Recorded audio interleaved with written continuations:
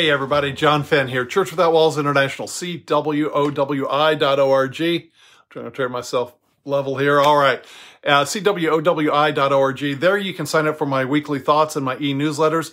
It is within those written, the weekly thoughts that come out weekly and the e-newsletter comes out monthly. That's where I tell things prophetic. They're short teachings. Also in the headers there that tells when our Zoom meetings are, when our conferences, meetings, where I'll be, when I'll be, et cetera, if you want to sign up for that. All right, today was one of those days where I was praying all week long. It's like, Father, what do you want me to share on? You know, normally he tells me, and that's why I do each one of these, every Wednesday. It wasn't until 3 o'clock in the morning I was up praying and literally just downloaded. And for whatever reason, he wants me to talk about the 3 verses in particular that talk about us being in the end times, probably because there's going to be some craziness out there coming down the pike now that, election days are over and stuff like that. The next fad thing to jump on, once again, will probably be another book or another thing about Jesus returning, this May or this September or whatever the case, which I don't know, but I do know 3 verses that he wants me to share. So number 1, Luke 21:24, Jesus was prophesying about the destruction of Jerusalem that would come in the year 70. And in the year 70, Rome destroyed Jerusalem. And Jesus was prophesying of it in Luke 21:24. And he said this, he said, and they will be carried away captive into all nations. And Jerusalem will be trodden down, that's King James Version, trodden down, overrun by the Gentiles until the time of the Gentiles is fulfilled.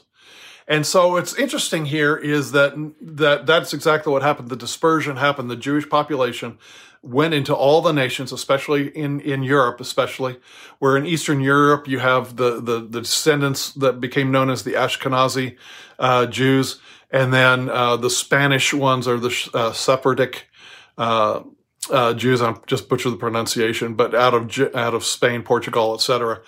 And the branches throughout Europe and everything else and elsewhere, and obviously in the U.S. and elsewhere, South America and whatever.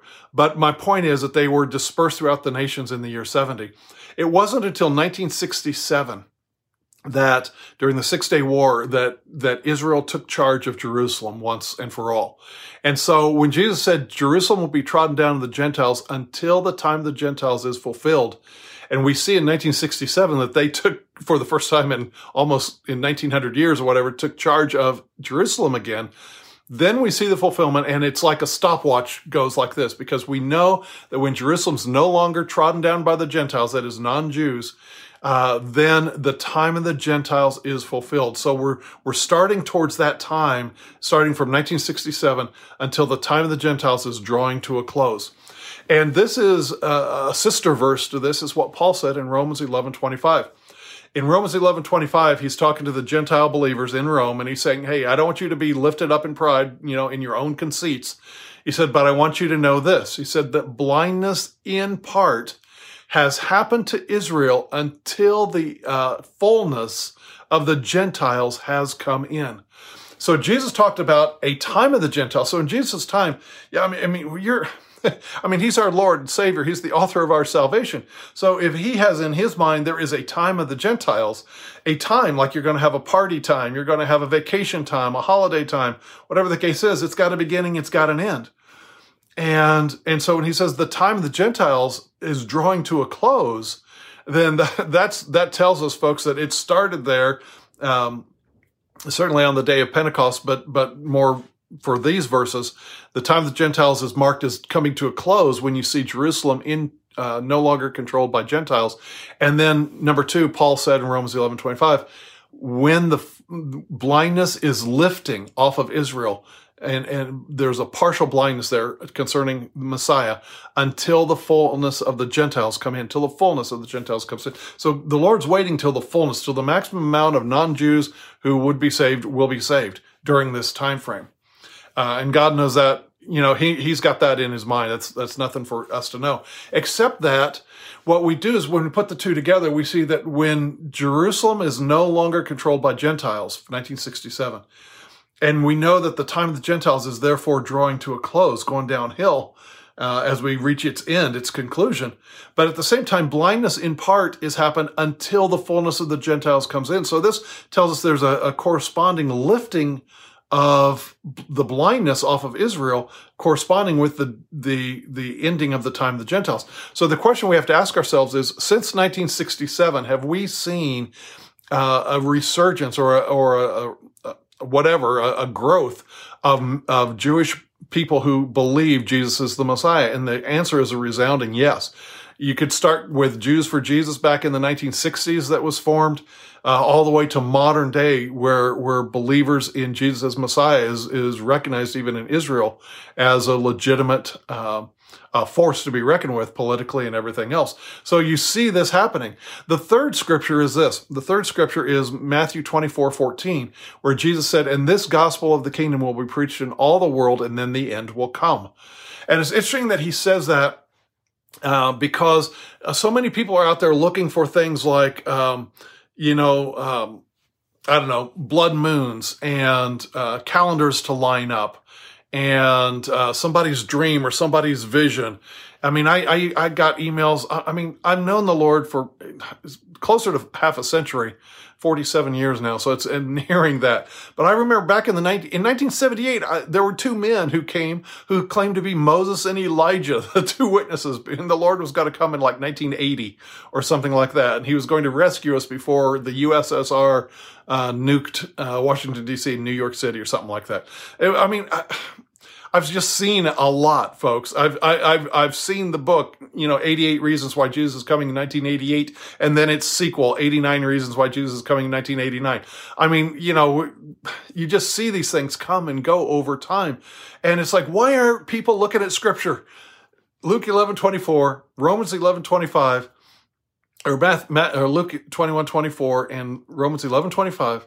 And Matthew 24:14, the real sign of the end of the times. We're at the end of the age, so we see the time of the Gentiles winding down. We see blindness starting to lift off of Israel, and the gospel is, in fact, being preached throughout all the world.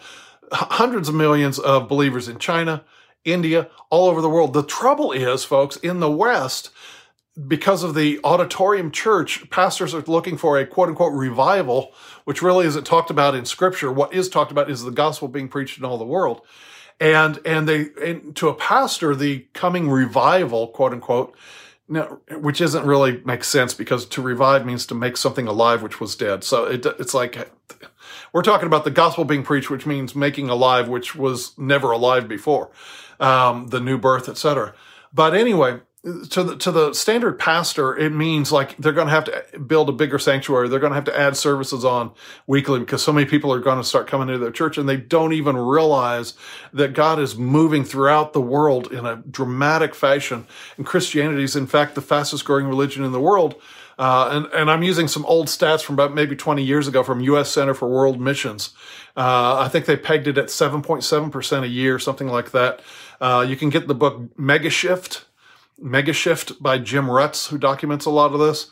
The late Jim Rutz, a friend, he's been in heaven for several years now. But you can get Mega Shift, an excellent book.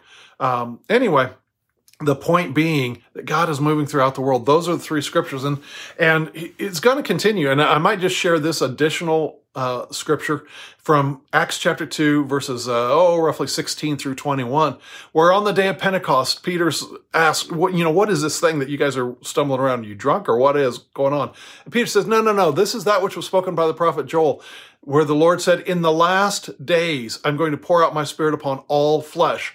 And that is a major change, because up until that point, God's Spirit was poured out just on the prophet, just on the priest, maybe a godly king here and there. But if you wanted God's presence, you had to go to the temple in Jerusalem. So for Joel to prophesy and Peter say, okay, this is the fulfillment of it, that I'm going to pour out my Spirit on all flesh, that is old men, young boys, young girls, dreams, visions, etc., that is a departure, because God moved out of the building and into human beings. We have this treasure in earthen vessels. Our bodies are the temple of the Holy Spirit. That took some thinking to get a hold of, that the God, the great I Am, who spoke to Moses out of the burning bush, who's always been there just for the priest once a year in the temple, now lives in me through the new birth and the filling of the Spirit of God. What an adjustment to their thinking. And Peter saying, this is that which was spoken of by Joel. In the last days, I'm going to pour out my Spirit on all flesh, boys, girls, men and women, young and old.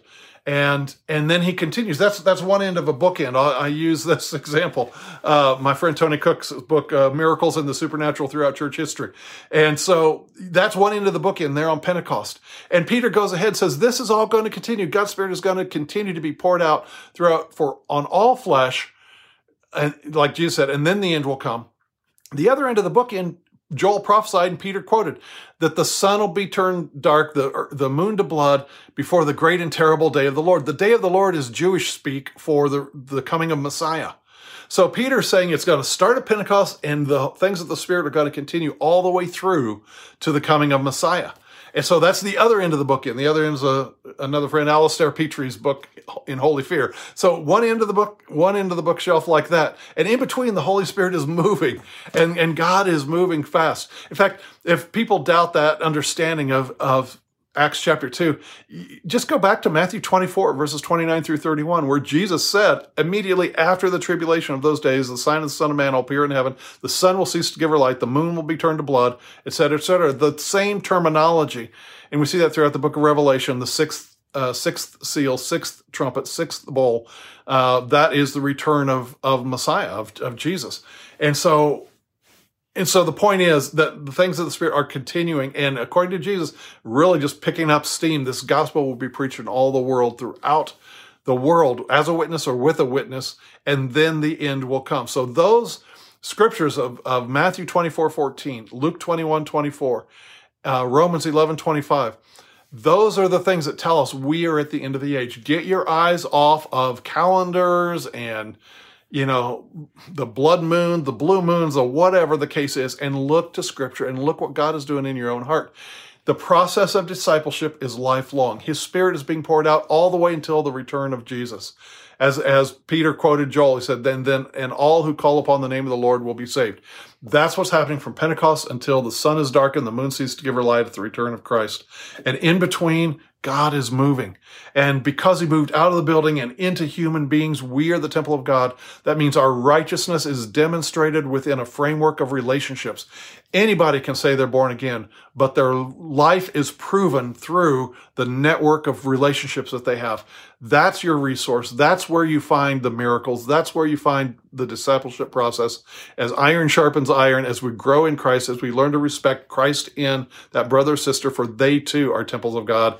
And they too have something to share in our lives. And we grow up in the unity of the faith in that way. All right. I hope this has been a blessing to you. Went a little bit longer today. Again, cwowi.org. And the biggest question is, since we're all just one heartbeat away from eternity, what is the Lord asking me to do today? That's our focus right there. And the rest will take care of itself. All right. God bless.